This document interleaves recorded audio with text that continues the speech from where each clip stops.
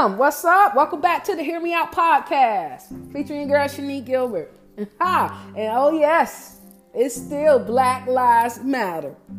And oh yes, again, we're still preaching police reform. We want that. We need that. It's our right. We want reform on how the law enforcement handle us, how they treat us. Reform on how money is being allocated in the community, how it's used for public safety funds. So, let's balance this budget. Let's see what's up. My question to you, fam, have you checked out your local officers and budgets in your cities and counties? You could probably go on their website and peruse through the budgets. Let's do this. Let's get it. Let's get educated. Check it out so we could talk about it in the future. You'll be shocked on how much money is spent on certain items. Which leads to, I guess, guys, got a special guest coming up next. He's going to continue the conversation, talk about accountability and educating ourselves. But it's very important that we know it starts locally. Well, it starts within first, with your knowledge. But it starts locally by voting. Make sure you're registered to vote.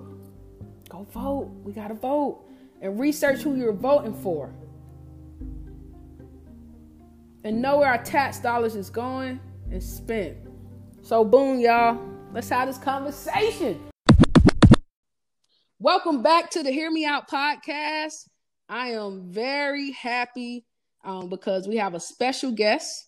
I would like to give a warm welcome to our platform, to a mentor of mine, a basketball innovator, supporter of girls and women's basketball, a tenured Army military vet, aka Mr. Captain. Just want to give a warm welcome. We just gonna call him Rod Walker. How you doing? I think I'm doing great. Thank you so much. Man, I'm really glad to hear your voice. Oh, it's good. It's good to be talking with you, to engage you. I love what you're doing. I'm so excited. So thank you for giving me an opportunity to share some time with you. No problem. I just I was doing a couple series, and this series I wanted to add a Black male's perspective about everything that's going on with our injustices and police brutality, the ongoing stuff. And I know that you very vocal on social media and in real life. And I just wanted you to bless us with some of your wisdom. So I guess I'll start off with a couple questions. So, for example, you could just kind of give a background of who you are, and then we'll jump right to it. Sure. So first and foremost, I'm a believer. So I'm a Christian man. I've grown up Christian. I'm married. I've been with my wife 30 years. We've been married for 24 years. Amen. Father of 4, a daughter and 3 young men as well. So I grew up, I'm originally from Wichita, Kansas.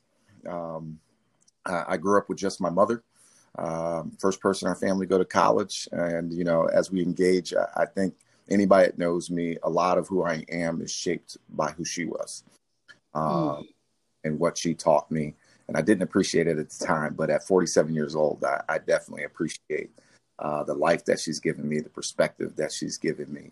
And God's been good. He's surrounded me with lots of great people throughout my military career, throughout my, sports journey as a parent, as a player, as a coach. I mean, it's been amazing.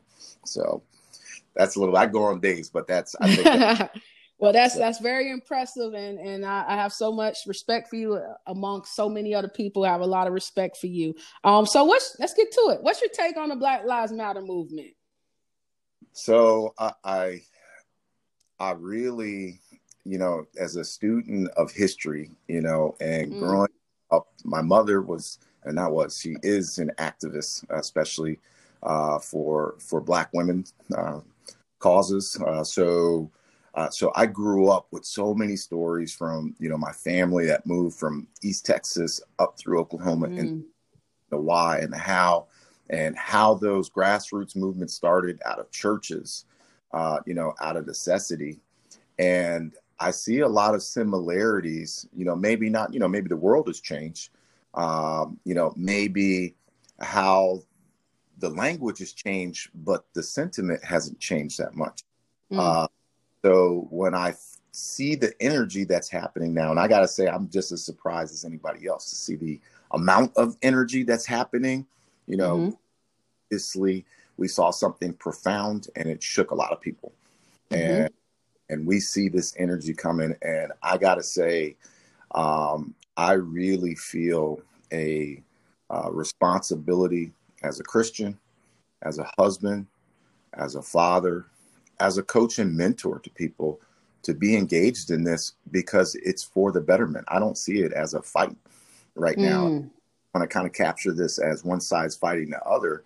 And to me, no, it's pretty simple. You know, gets back to some basic philosophies we were taught when we were a kid. You know, treat people how you want to be treated, value people. Like if you get to kind of these simple things and we kind of look and go, well, we really aren't doing that. And I think now people really feel empowered to say there's a problem. Like there's a legit problem. I'm not staying home. I'm going to come out and say something.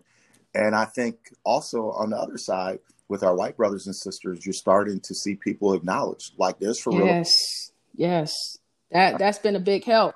Yes. I think that's all the difference is when we as Americans, not just Black Americans or white or Hispanic, start to say like this is like a legit issue going on right now. And there's no reason for it to be like this. Correct. Because I believe it's a moral and a humanity issue as well, you know. And I think that's where we got to start. But one thing you said we were raised a certain way. Everybody wasn't raised a certain way. So I think that's where we trying to educate our white counterparts or whomever about it. Yes. Do you find that, you know, some people, they're more offended with Black Lives Matter and not white supremacy? Yeah. I do. I think, you know, my push has been, I've said a lot, like it's time for us to start having these uncomfortable conversations. Yes, sir.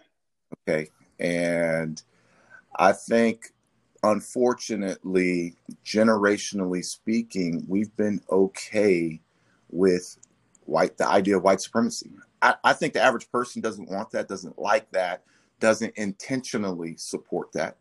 Or consciously support that. But when we start talking about the inequalities, the disenfranchisement, the generational burden that's been passed on from generation to generation within the Black community, I think trauma. Yeah. Yes, very uncomfortable conversation. And I think one of the biggest things that I see happening is I see more of our white brothers and sisters that are willing to have that uncomfortable conversation, to hear an experience that's different from their own, and truly listen with an empathetic ear, not with, I'm trying to prove you right or wrong. Like, I'm going to trust what you're telling me, even though I can't understand it. And I kind of liken it to my relationship with my wife. Like, I can't be a woman. So all I can do is be empathetic to the journey that she walks because I can't walk that. And I have to admit, in my 47 years, there's been times where I like, that doesn't sound reasonable. Fair. But matter what, because it's not my experience, it's hers. Right. To that position. And I think we see that materializing like in the relationship between law enforcement and minority communities. I think we see that coming to a head, like people are struggling to understand the plight of how Black communities have been policed for over 250 years. Yes. So even at best case scenario, if you take 1776 to 1968, where the legislation finally came, okay, hey, we're all equal on paper, at least. Now, still, like if you take a look at like what happened in Alabama, you know, where there are still cases going on in the mid 90s where just large sums of Black men were just being swept up and put into jail. And so when we look at like, hey, that relationship between law enforcement and the Black community, it's been a certain way for like 250 years. And we're trying to right that in literally a couple decades. Right. A lot of hard conversations. Yeah, you're right, because we're trying to tell them, I guess defund the police is not the most abstract way to say it, but we're trying to have some reform. Yeah. some change and some buy-in, so that's very important. It's just traumatic. I seen a little video of a kid playing basketball, police car drive by, black kid, and he went to go hide. That broke my heart, but it's true. Yeah. It's true that you kind of like freeze a little bit. So that's generationally. I think if anybody knew, like, let's just say something like, hey, that you live in an area where there's a lot of snakes. So parents teach their kids, like, hey, you got to be careful when you go next to the stream. There's water moccasins down there. So let me teach you how to navigate around fishing so you don't get hurt or killed. Okay, to me, it's no different than what my mother did for me, teaching me, Robert, you better start speaking proper English because you're going to use people before they even get to know you. Yeah, it's true, man. We were raised to live the next day. Yes, sir. No, sir. That we was raised out of respect, but when it comes to the police and certain individuals, we had to learn to talk a little different. That's just, I'm not saying that's wrong, but that's messed up. That's what I'm saying. We have so much trauma as being Black people. A lot of our white counterparts don't understand, but again, many of them, and I know for me, have been open to that dialogue. A lot of my friends, said, "I'm with you." That felt good because I believe them. So I guess that goes back to me talking about, you're over a very diverse program, and you have many diverse friends and followers on your social media. Like, how do you before you post something or say something, do you think about it first, or you just go out with your feelings, or you say, you know what, how can I say this the right way without offending others while giving out how I feel? Do you kind of second guess some of those things?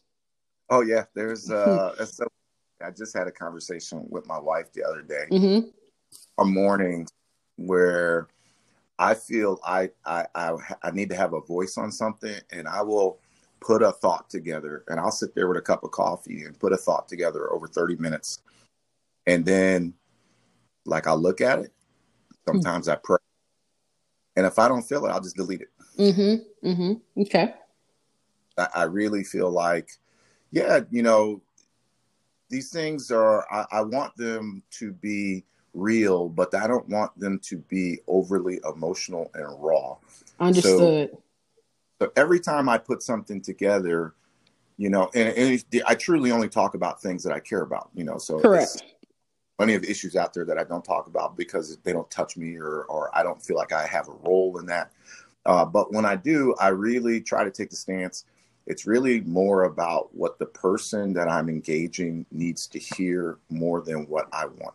Yes. And I admire how you interpret your thoughts and feelings and facts about it. I know I found myself, because of my role, I deleted several times. I'm like, oh boy. Because it was at one time, maybe 3-4 weeks ago, we were just angry. And it was like nobody could understand why but us. But I just happy people are becoming open to it. But I think with all of this going on, our main, everybody can come back together and figure something out, but we won't until we have effective leadership that's more compassionate and empathetic. Like, what the heck? You're a leader of an organization and probably your platoon or whatever the case may be, your job, and the importance of leadership, and we just don't have that right now. No. And I guess, how can we establish hope? I know we're voicing our opinions, but, we have to enlighten ourselves of how does this voting thing work. So that's where I'm going to next, with important to vote, local voting, all that stuff like that. Yeah.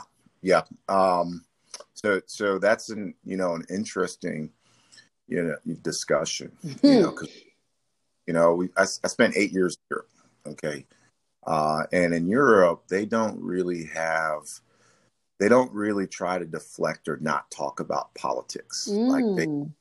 Like in our country, we're pretty averse, as much politics I see on social media, how many people caveat those statements with, I don't like to talk about politics on social media, but let me talk about when in reality we should be talking about politics. We should Absolutely. about legislation. We should be talking about, our judicial system and how that, because those things impact us every day. It impacts, you're an educator. Mm-hmm. It impacts how we educate children. Mm-hmm. People just think of legislation when something goes wrong. Like, oh, we need gun legislation because somebody shot up, 40 people. And it's like really on a day-to-day basis, we need to be looking at legislation like right now, like how much of our budget goes into law enforcement. Like I was reading some interesting statistics with our education system. We spend 6 times more money on law enforcement capacities with our education system than we do on guidance counselors. Crazy. I mean, and the list kind of went on, and it's true. You kind of sit back and you go, like, actually, if we want to be proactive and create better citizens, we should be dumping these resources into things to help contribute to create the environment for success for children, rather than creating a reactive thing, which is what law enforcement is. Come on, Rod. That's what I'm talking about. This is a part of the reform to defunding the police. Like, put that money elsewhere. Come on, you preaching now. Yeah, I know the term defund the police is somewhat shocking, but right. I was kind of like, but I did a lot of reading, and it really isn't, hey, we need to get rid of the police. Right.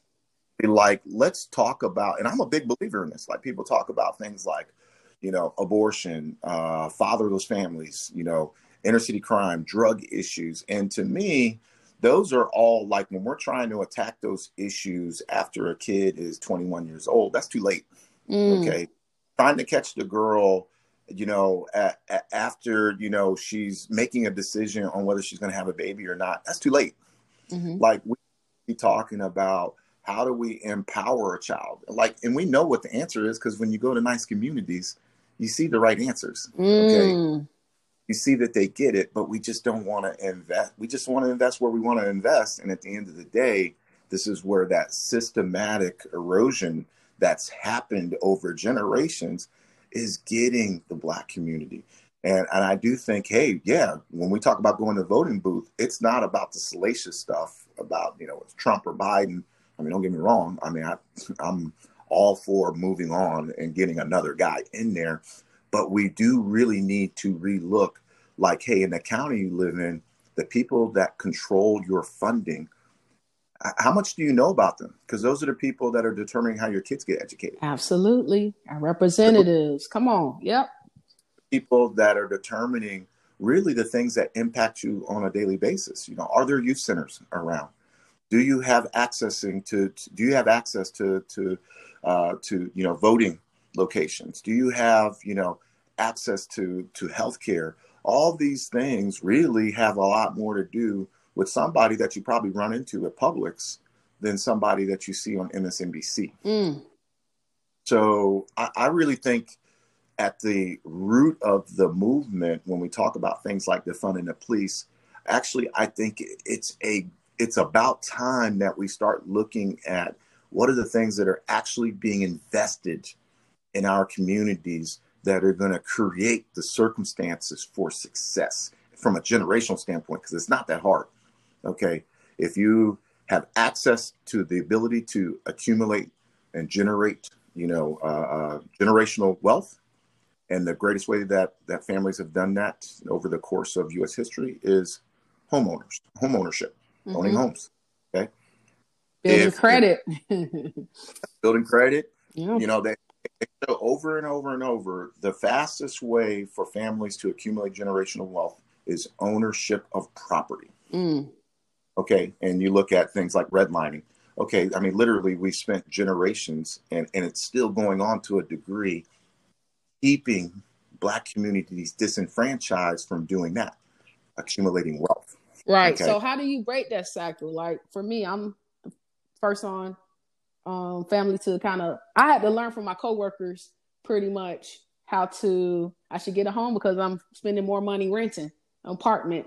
So Right. how I learned that after grad school, I was a professional. But how do we instill into the families, single parent homes or non-traditional families? Is that where we hold our elected officials accountable to put on workshops? Like where do we start? Like So I think as volatile as it is right now, the forced engagement around defunding the police is actually, in my opinion, a great start. Not whether it's really about getting rid of the police or not, because I don't think any reasonable human being can away with law enforcement. correct. Okay. I think it brings about the realistic conversation of how much money do we spend on what? And for the first time in my 47 years, I'm actually seeing the average person start to have conversations and take a look like, oh, there's municipalities where they spend 2/3 of their budget on law enforcement. Okay. When like, hey, what about libraries? Yeah. Look at the schools over there. Like, what are we doing? What are we paying teachers? Why are we having such a hard time funding things like making sure that a kid can have a breakfast or a lunch if they don't have a lot of money? I mean, it's a proven fact. If a kid's got food in their belly, they're more likely to be a better student. Okay. More likely to be a better student and enjoy their educational experience. They're more likely to not be out in the streets doing something nefarious. If there's opportunities for them to do extracurricular activities, whether it's music, whether it is a sport, whether it is Boy Scouts or anything else, they're less likely to be out doing things on their own devices. I agree. I concur totally. I believe that with that money, maybe some of that money can go towards the Pop Warner so single parent moms don't have to keep trying to find money. So I agree. I think now we can have these conversations. Okay, we already know we're angry. We already know we want to fix this. Now how are we going to change it? So educating ourselves about, the budget, what's going on. I know a lot of us in my city, a lot of people went actually to a commissioner's meeting. I mean, there are protocols where you can't say much, but at least you can hear and listen and maybe get on your commissioner about some of the things you feel. So I agree. I think that having this conversation now, what's your stand on the professional athletes? They're finally taking a stand, or I don't want to say finally, they're more visible, I guess you want to say, taking a stand on everything that's going on. They're out there protesting, and now they're talking about the importance of voting. I love it because the youth, our youth, they watching TV and whatever, or Twitter, so social media. So what's your take on it? I'm with you. I love it. I don't think this is just unique to minorities. I think anybody that is using their status and position in life to reach positive things, I think it's great. I think if you're LeBron James or Colin Kaepernick, I look back and go, like, our history is riddled full of people that we revere so much, and then we still act like, why are they doing this? Why are they doing this? And it's like Muhammad Ali. Go back. Yep. I mean, Bill Russell. Yep. Think about how different the world would be if people like that, or Julius Erving, that didn't use their platform, didn't have the courage to use their platform to do something good, how much lesser our world would be. And I love it. I love it, and, I just think, human beings are, we don't like change in general. Time you get somebody that has the courage to swim upstream to want to create change, it causes discomfort. Yes, like Bubba, the race car driver. Yes. Probably, if I'm not mistaken, one of very few blacks. He's the only full-time professional NASCAR driver. Wow. And think about the courage that it took for him. Courage, indeed. Yes.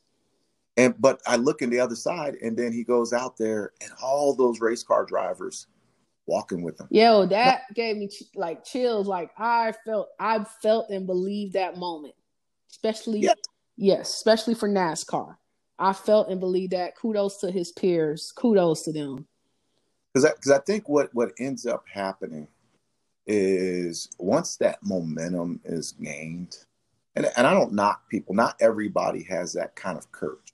And I don't knock a person for not having that courage, especially for something that they've never experienced. Correct. But when it is made available to you, I go, what an amazing gesture. How powerful. Even a guy like Richard Petty, who was totally outspoken against Colin, was the first dude to walk over to him and say, I'm with you. Now they get it. Now they get it. And I love that courage, and I truly appreciate when people, because I think it's easier to give it all when you don't have that much to give. Oh, yeah. It's when you get fat and happy when you don't have to. The silent majority, yes. Yeah, LeBron James don't have to do anything. He can make his money, go home, beautiful wife and family, and chill out. But he puts himself out there by choice. Mm-hmm. Muhammad Ali could have went home, greatest fighter ever. Yep. Gave up his life by choice. So to answer your question, I think that aspect is a uniqueness in America that I think is one of the things that makes us amazing as a country, because you can get into those types of status and still be impactful to communities. Yes. Where it's around the world, that's not necessarily the case. Yes. So I commend them. I love it, because sometimes we need to, with everything going on, mentally check out, and it's good to have somebody check back in for you. To me, like sometimes I have to just take a minute for myself so I could come back. But in the meantime, someone's sitting in the deck for you. So it's a beautiful thing. It's a collective thing. But I believe we will get our justice. I believe eventually there will be change to law enforcement. It's going to take a while, but we just can't let this be a moment, So if this can continue and people still get enlightened and educated, I think it starts locally with laws and holding your commissioners, mayors, city managers accountable. So that's my goal, getting more educated. So like you said, you're actually checking out the budgets and everything. I'm right behind you trying to get it out so I can let the people know. So, but this topic, we can go on and on. So, we talked about professional athletes. I got a question. By any chance, you listen to Beyonce? Yeah, I do. All right. Did you check out her new song, Black Parade? I have not. I want you to check it out. I want you to check that out. And Brown Skin Girl. Dope songs. It came out. Black Parade came out pretty much the eve of the night of Juneteenth. And it just a pro back up anthem song. I'm glad you listen to Beyonce. That's my favorite person. Oh, yeah. Period.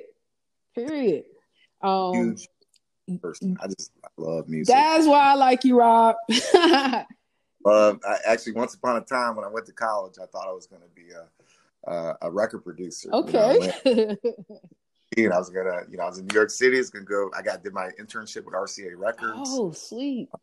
And I was going to go to Institute of Audio Research, get my master's, and really get into music. And, God took me in a different direction. Yeah, he's funny like that sometimes. But, we didn't have, when she had me when she was in college. Mm-hmm. As a young professional, she didn't always have a lot of money. Mm-hmm.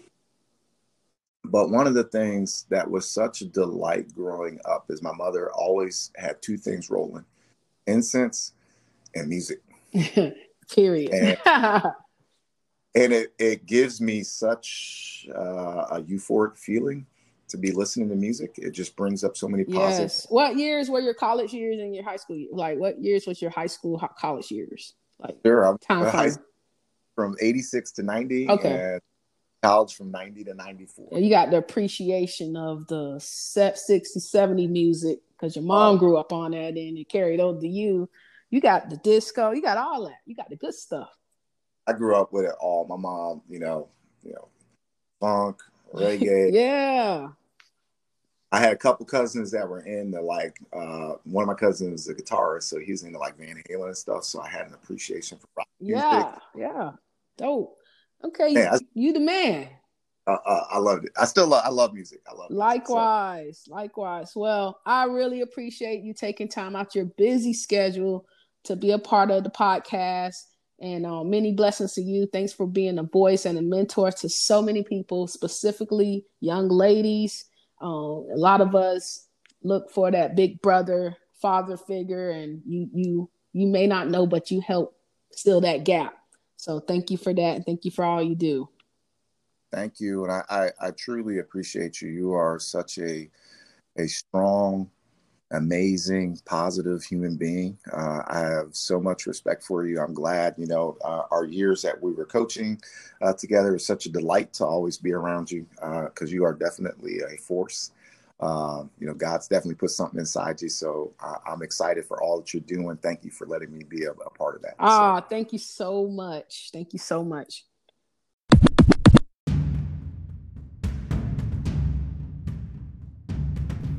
Fam, did y'all hear Beyonce new song, Black Parade? Black Parade, y'all. Beyonce dropped this right before midnight on Juneteenth. Man, I listened to it. I was just like, okay. I'm a Beyonce fan. Everybody know I'm a Beehive. So I just started dancing, throwing up the fist, everything. Just everything. Every movement the beat had me, I was doing it. Now, I don't know what I looked like, but I was doing it. I just wanted to share some of the lyrics, I think everybody should listen to it. It's a whole level. Shout out to the culture, y'all. Shout out to my listeners. All of them. Some of the lyrics were, I'm going back to the South where my roots ain't watered down. I'm going back to the South where my roots ain't watered down, y'all. We got rhythm, we got pride. We birthed kings, we birthed tribes. We got rhythm, we got pride. We birthed kings, we birthed tribes. Who got tribes? We got tribes. Come on. This is so for the culture, y'all. Just check it out. You'll appreciate it. All people. Yo, one love for the culture. Beyonce, Black Parade, y'all. Check it out. Queen.